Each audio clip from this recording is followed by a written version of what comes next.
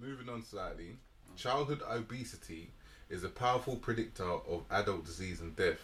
For example, being overweight as a teenager was found to predict this disease risk 55 years later. Such individuals may end up with twice the risk of dying from heart disease and a higher incidence of other diseases, including colorectal cancer, gout, and arthritis. Should we not be giving students lessons about this good or bad practice from a young age, just as much as we was taught how to cross the road? Like, they're both dangerous if not adhered to. I think we definitely should. I'm sorry, just something just really crossed my mind.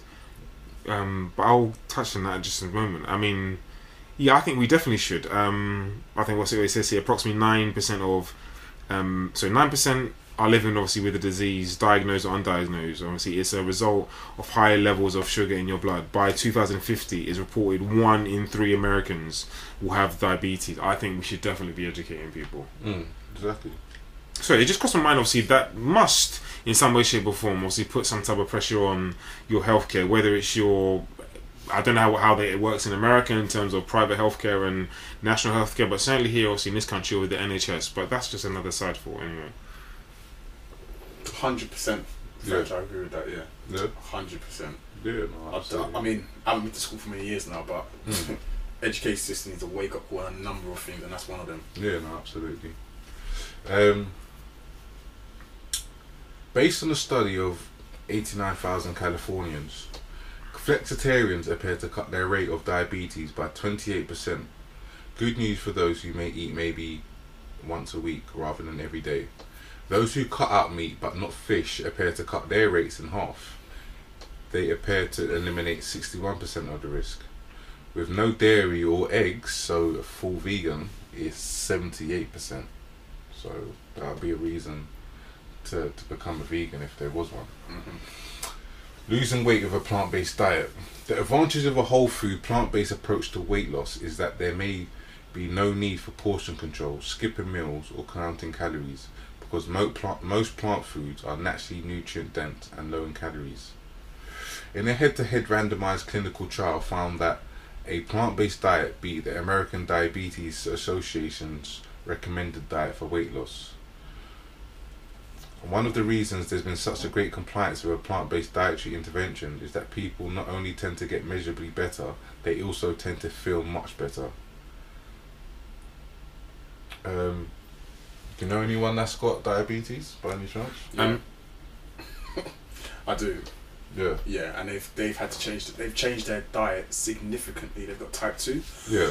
I know a few people, but someone that's quite close to me that is of our age group as well. Okay. They got diagnosed with type 2 diabetes about 2 or 3 years ago.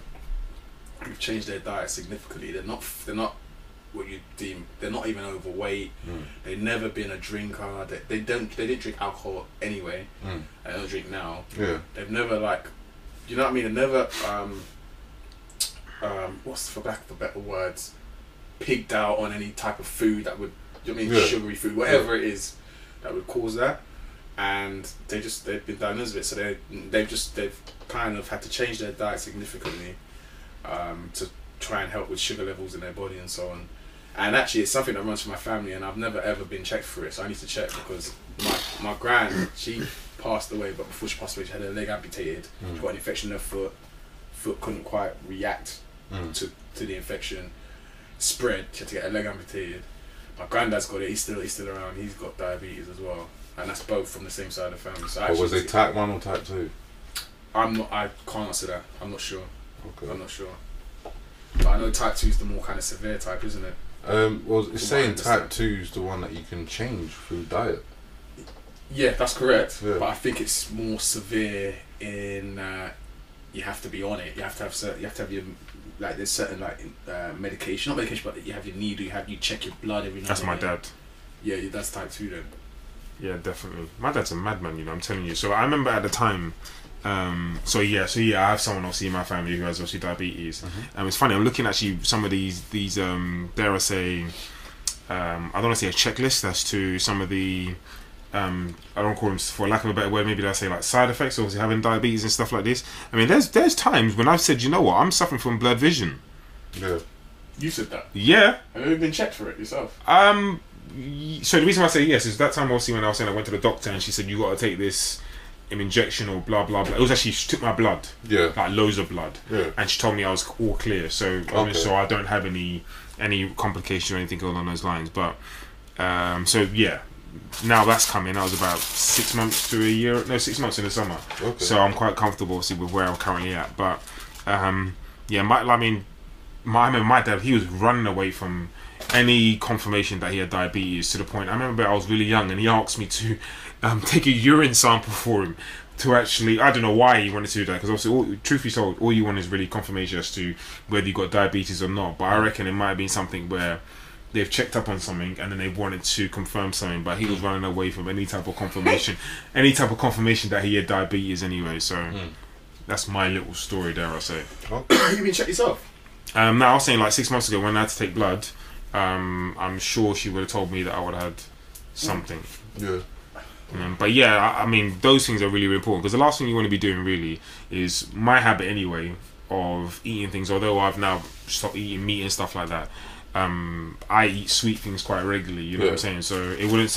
Well, I don't want to say it wouldn't surprise me, but it wouldn't come of a surprise if someone told me you had high blood sugar or you had diabetes, etc., etc. That'd be a culmination of chowing down on these Bakewell tarts and what have you for the past 15-20 years, scarring my arteries. Moving on to oh snap, yeah, my grandma had it actually before she passed away. She was worried that I may have it, but I'm cool. I've been to the doctors numerous amount of times and all my blood levels are fine. Great, yeah. Is it great? Yeah, half full, isn't it? So moving on to chapter 7, how not to die from high blood pressure. Processed meat is blamed for the deaths of more than 800,000 people every year worldwide. That's 4 times more people than die from illicit drug use.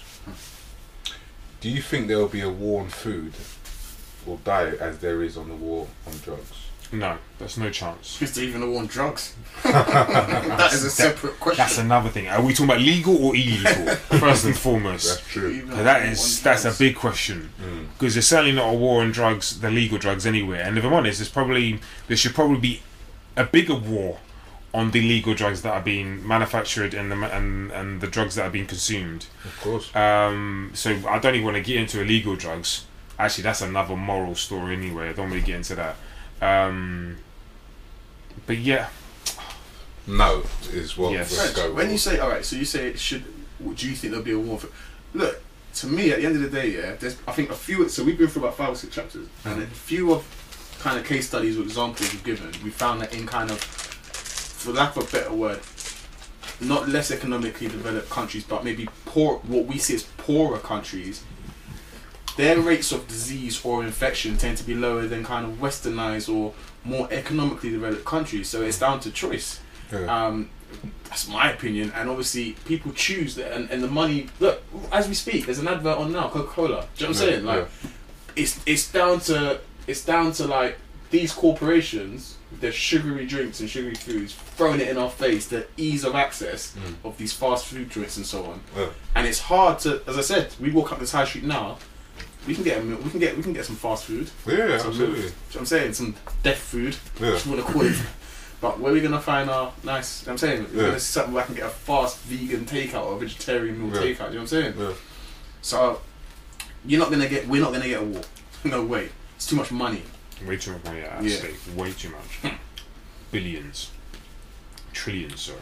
Speaking of money, eating more whole grains could potentially save... Actually, not even speaking of money.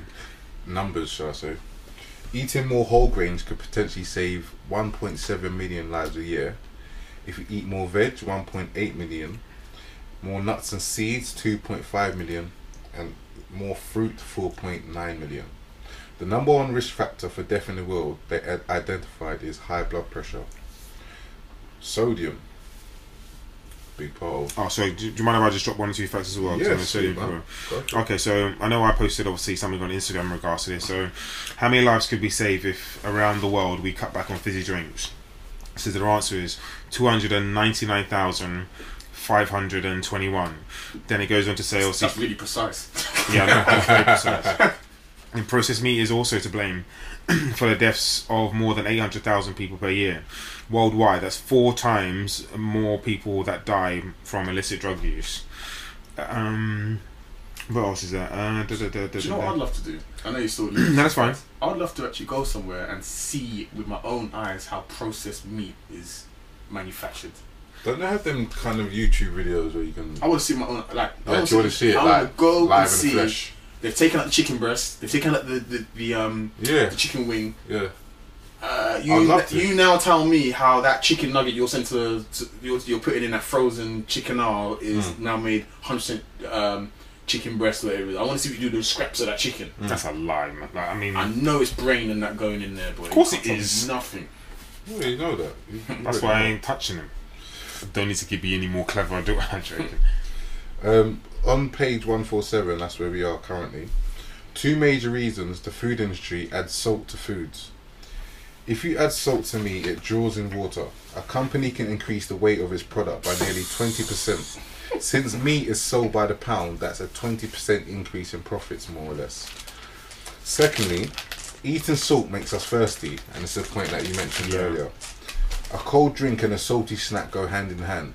It may be no coincidence that Pepsi and Frito-Lay are part of the same corporation, which has been reported to contain the most sodium.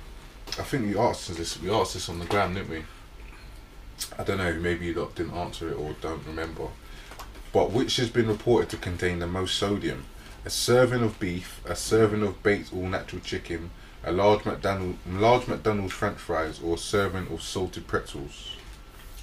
It's the chicken, isn't it? Yeah. Yeah. It was asked. Yeah. It is the chicken. Consumer reports found that some supermarket chickens were pumped so full of salt that they registered a whopping 840 milligrams of sodium per serving. That could mean more than a full day's worth of sodium in just one chicken breast. Daily servings of white rice was associated with a 17% greater risk of diabetes, whereas replacing 1/3 of a serving a day of white rice for brown rice might lead to a 16% drop in the risk. With that being said, wouldn't there be more cases? I know this is not to sound racist, but I know you shouldn't put a disclaimer and say that before you ask it, because now it's going to sound like that. But with that being said, I would have thought that there'd have been more diabetes cases in the Asian community. With the chicken thing? No, with the white, because the last thing I spoke rice. about was white rice. No? Do you know what? Don't get it twisted, yeah. Just because we go to eat at Indian man's restaurant and we're getting served certain things, don't think that at home that's what they eat. That's why I didn't want it to sound like if I'm being. It's not. It's just stating facts. Yeah. Because I know a lot of Asian people and they like lentils. Yeah. I know a lot of them like lentils. Yeah. So remember, you'll see. Yeah. Alright, I'll leave it at that. Does anyone know about the DASH diet? No. Oh no. Yeah, I think that's right. Alright, the DASH diet stands for Dietary Approaches to Stop Hypertension. It's an eating plan specifically designed to lower blood pressure. We've known for decades that food of an animal origin was highly significant. What are you laughing at, bro? God, it's highly significant. Associated So I'm done. with systolic and dystolic blood pressure after the age any weight effects were removed. There's a quote from a series of studies performed by a renowned physician, Frank Sachs and colleagues back in the 1970s. There are studies going all the way back to the 1920s demonstrating that adding meat to a plant-based diet can significantly elevate blood pressure in a matter of days. The reason that the DASH diet was modelled explicitly after the vegetarian diets but was not meat-free itself might surprise you. The primary design goal of the DASH diet was to explicitly create eating patterns that would have the blood pressure lowering benefits of a vegetarian diet, yet contain enough animal products that can make them palatable to non-vegetarians. Do you think there's an ulterior motive in all fad diets? Definitely. What? I'm not too sure. Yeah, what I'm not too sure. I can't be specific on what the motive is. But I think there definitely is. I know they went to touch on the guy who had the Atkins, I think, diet. Yeah. Did he go on? Did he get sued or something along those lines, or his business went out? Yeah, he went out of business. He went out of business. Yeah. Yeah. I think the guy tried to sue him, didn't he? Yeah. Michael Grigg. Yeah. Incredible. Because that Atkins diet was massive. Yeah, no, It was big, huge, I remember it. That was Yeah, massive. It was big. But that's why I asked the question: is there ulterior motive in fad diets? Because obviously, essentially, someone's making money off them. Yeah, definitely. I think what I was saying, the words I was using, assuming is, I don't know if you can patent a diet. I'm assuming you can, because that's where you would make your money. All right, that's the reason why you can't patent a beetroot or a celery stick, because it's not quite possible. Whereas if you make up a diet as such, and then you can sell it on, etc., etc. Obviously, that's where people obviously make their money. Obviously, somewhere along the lines, obviously, this diet has been made out to not work for some other reasons, and obviously that's where obviously the individual or group have gone out of business. But yeah, I do think there's a motive towards them. What about you, Mish? Yeah, I just think there's a lot of corruption in the world, man. I'm thinking people's got ulterior motives all over the gaff. Yeah, of course. We need a new free world. Sorry, I'm getting a bit political with it now, but just to mention, as you may have mentioned earlier on, there's a lot of foods that get repeated in each section, and I'm just going to name a couple that do. Flax seeds, they get mentioned in more or less every section as beneficial to help with each case, whether it's disease or cancer. One that I did find quite surprising was hibiscus tea, also known as sorrel tea. I mean, if you're from a West Indian or African background, you're gonna more or less know about sorrel tea.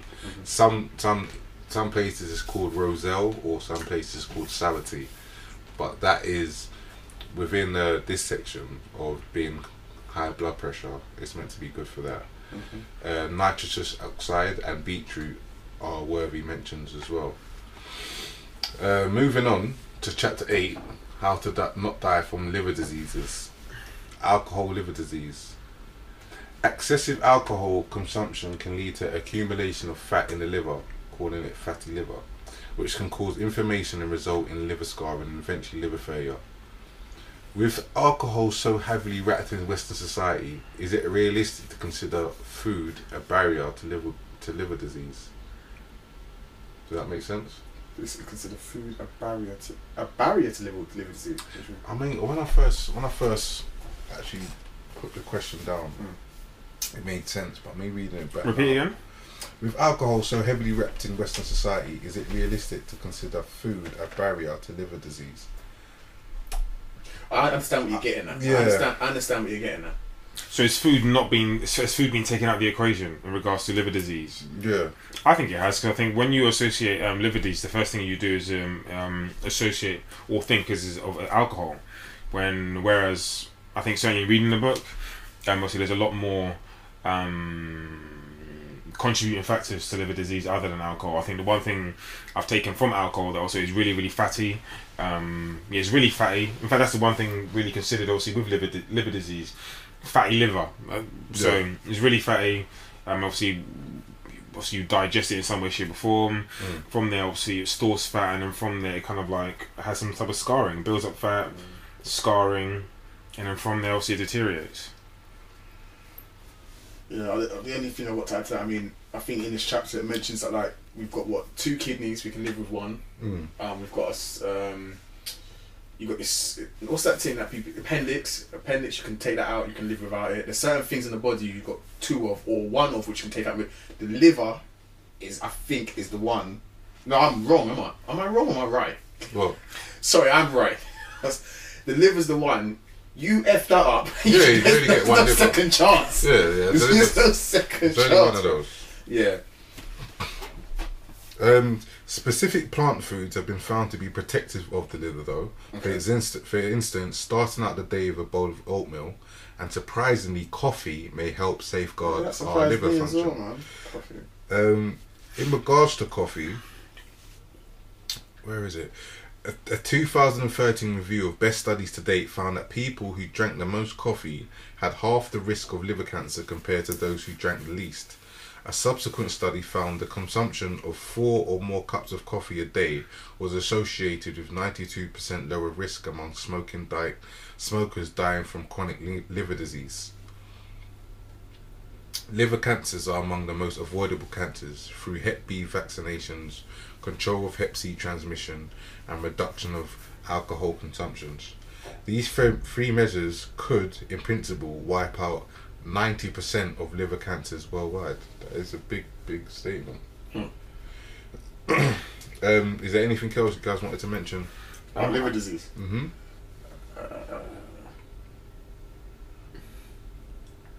Guess not. I know what I'm thinking. I don't know if anyone can touch on this at all. I mean, Yeah. there was loads of like correlation to. I mean, whether it's injecting drugs, vaccines, practicing safe sex. Obviously, the alcohol is an obvious one, as we mentioned before, and obviously the cholesterol, the saturated fats, and obviously the sugar are quite obvious ones as well, and that they produce or store fat, and from there they're scarring. But I was unsure, obviously, where the safe sex, where all that kind of like correlated, obviously, with your liver, and why the two are kind of linked together. I'm not too sure if anyone knows or can shed light on that. Not too sure. I Don't mean, be. infections. I could only assume because the liver deals with infections. Okay. So, yeah, that's where that's the first the line of defence. Okay. Does that make sense, or am I just Yeah, chatting shit? No. It makes sense. I mean, it's a Obviously, theory. It's a theory. Yeah. I can't co-sign that and say yeah, that's facts. But moving on slightly to chapter 9. In fact, unless there's anything else worthy of No. mention. I was done on that. That's all I had on that. How not to die from blood cancers. This is quite.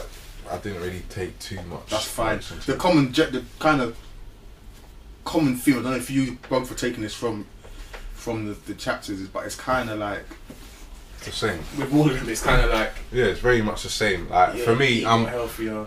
yeah. I mean, I'm gonna probably go through a few more key ones that I think are maybe worth mentioning. Yeah, you Like, run through. I've got 1 or 2 I've notes got anyway. quite So. a few notes, but On blood from cancer.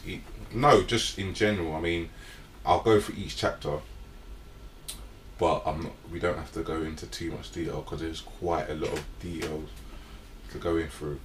So for blood cancers are sometimes referred to as liquid tumours, since its cancer cells often circulate throughout the body rather than get concentrated in a solid mass. Now, after following more than 60,000 people, more than a dozen years, University of Oxford researchers found that those who consume a plant-based diet are less likely to develop all forms of cancer combined. The greatest protection appeared to be against blood cancers.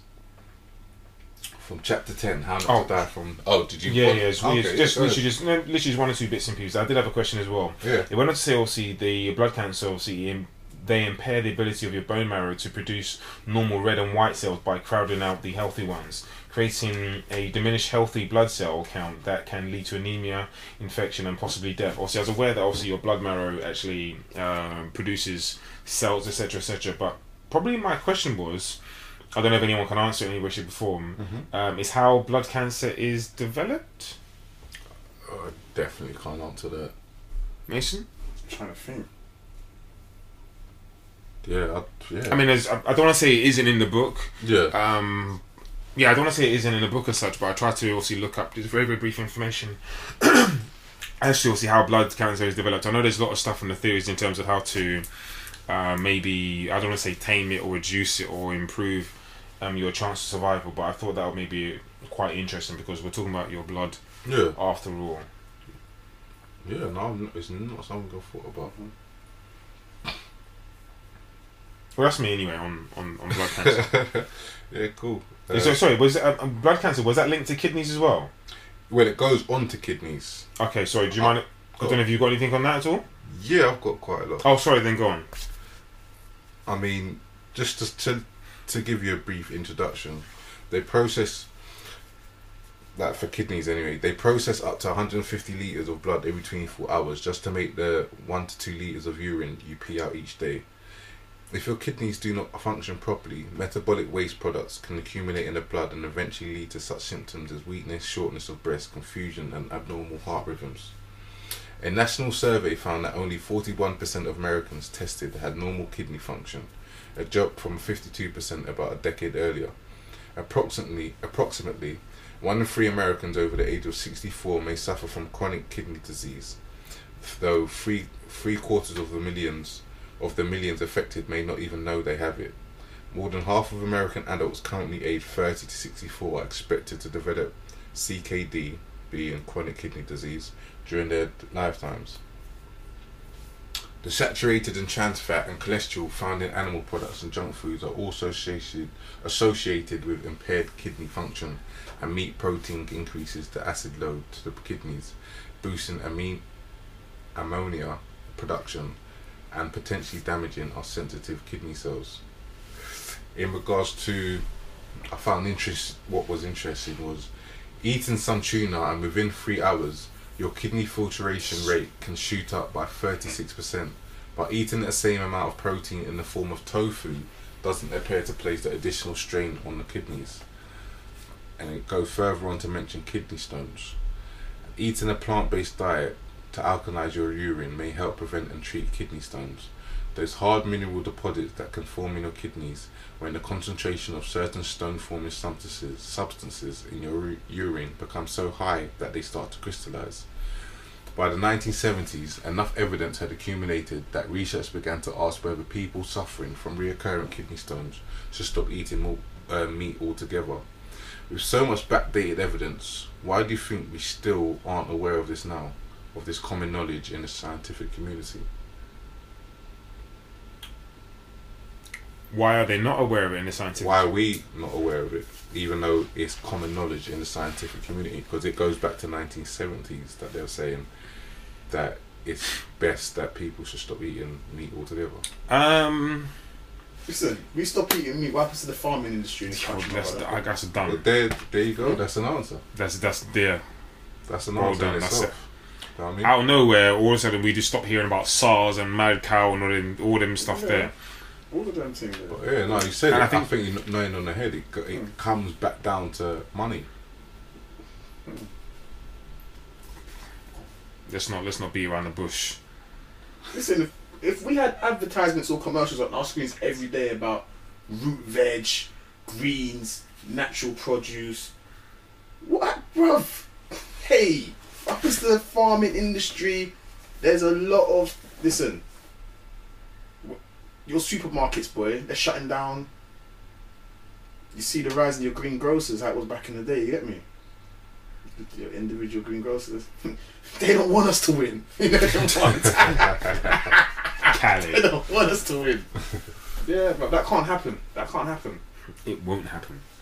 Was there things that you wanted to add? No, I think you could pretty much touched on. Let me have a quick look on you, but I think you touched on these small points that I did have to get there anyway in regards to it. No, I think we touched on it before in regards to obviously the celebrity status also with Dr. Oz when the Akai berry also became very famous, obviously in 2008. So we've discussed that already. Yeah.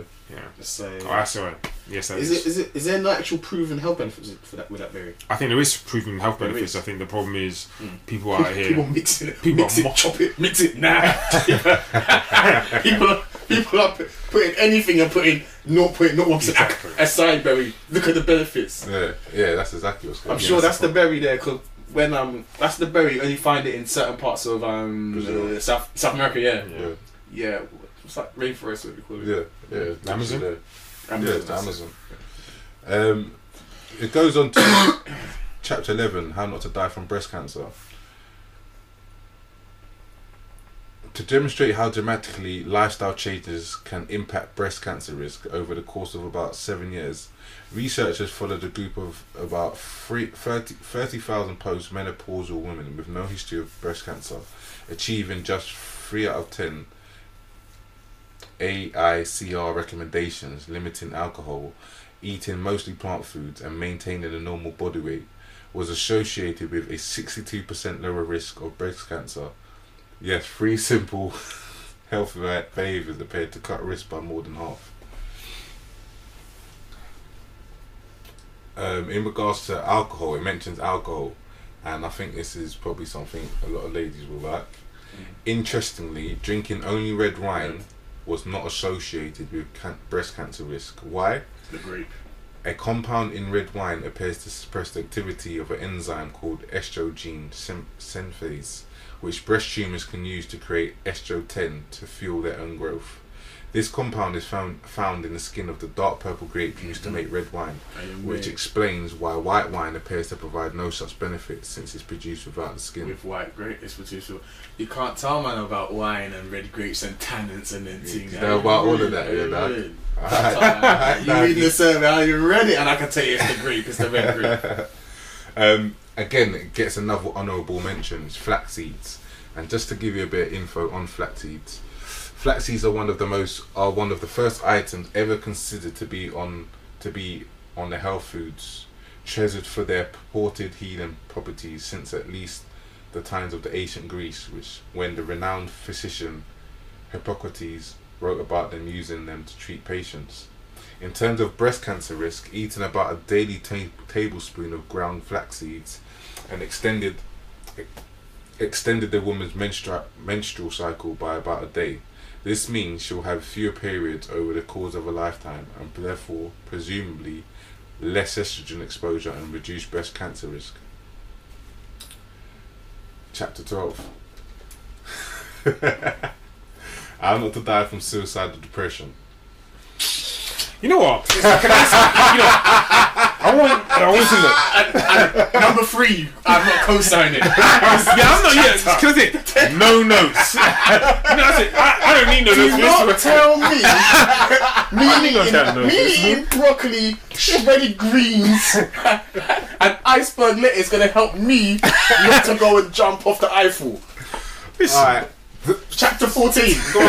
Start French. Yeah, literally, we're gonna knock these last ones out the park now, because just as a note, in 1946, the World Health Organization defined health as a state of complete physical, mental, and social well-being, and not merely the absence of disease or infirmity. What's your definition of great health?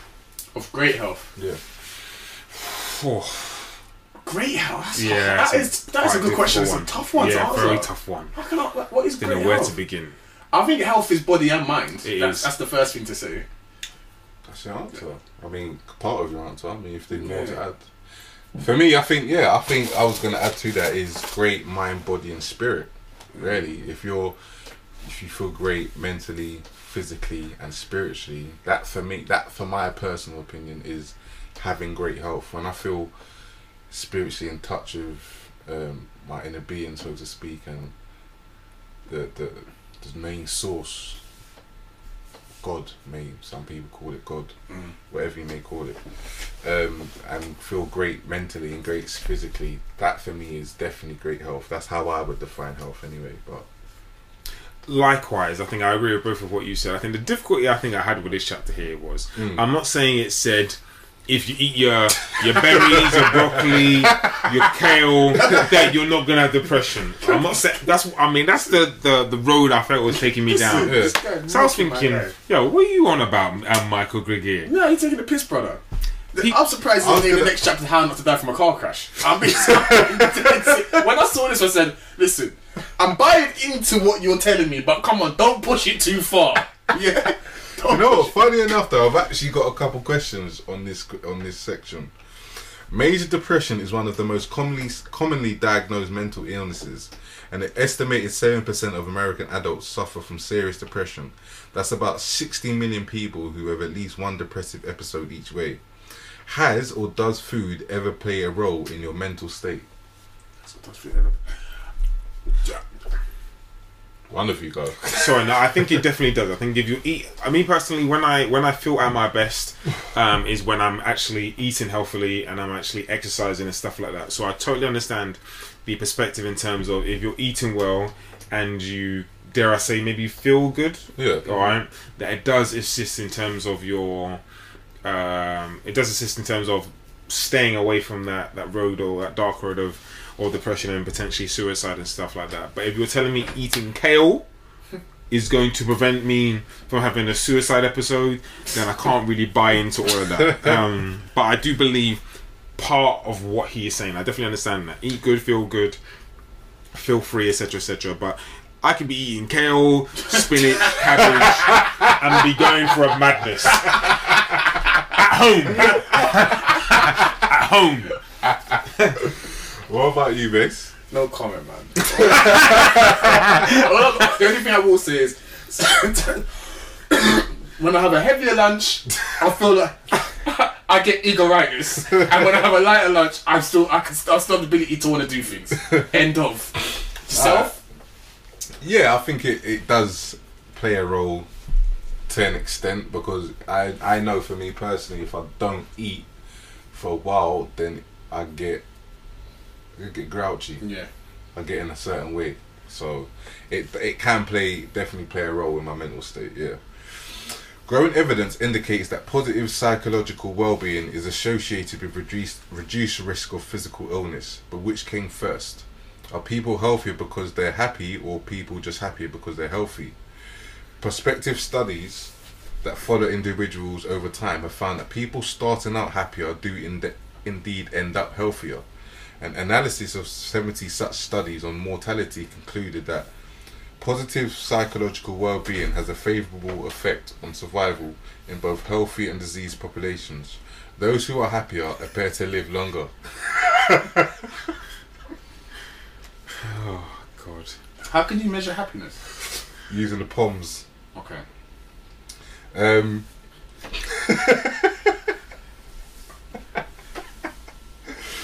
It's true though. You used POMS and DASS tests. What about 1 in 3 of the negative emotional individuals felt? Nah, actually, I'm not even going to get into that, man. Just keep it moving. See, and again, it mentions eggs. Like, eggs get quite a bad rap in this book. That's fine. I'm not a big egg eater anyway. That counts me out.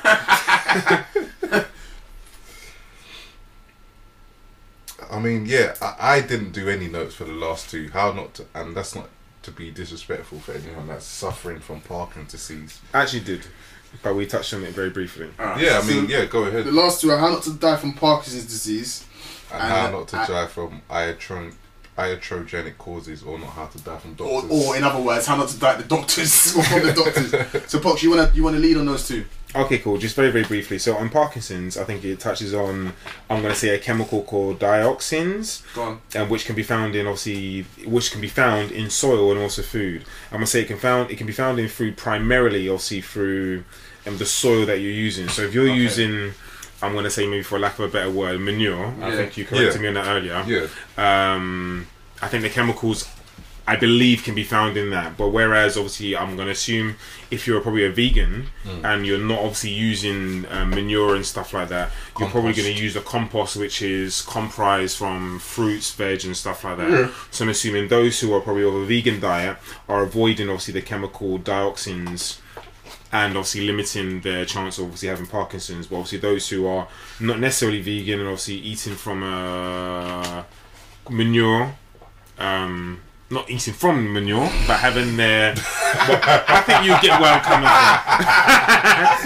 I think you understand where I'm coming from. Have a higher risk. I'll have the real manure. Is that coming there? Yeah, so that is all I have, certainly in terms of on Parkinson's, if I'm honest. And I don't know. Should we jump straight into the last one? Yeah, let's do it. Okay, we'll jump. Yeah, so we'll jump straight into the last one. I'll be dead honest. Yeah. I read probably about a page, and that's all I needed to read. Alright, and not because I couldn't have learned any more, but I found it very, very interesting. So what I took from the last page was that basically how to die from going to the doctor. Yeah. Okay, so how not to die. Not to die. Well, I learned how to die. Alright, so I learned how to die. So the information I took was obviously this. Sometimes you're encouraged to wash your hands. Obviously, when you go into the hospital, when you go to the doctor, etc., etc. But certainly, the information Michael Gregier posed to me was half of these. I was going to say geezers, but geezers and geezettes are not washing their hands following surgery, big surgeries and stuff like that as well, which I found very, very disturbing. Thank you, disturbing. I was looking for a word. Very, very disturbing.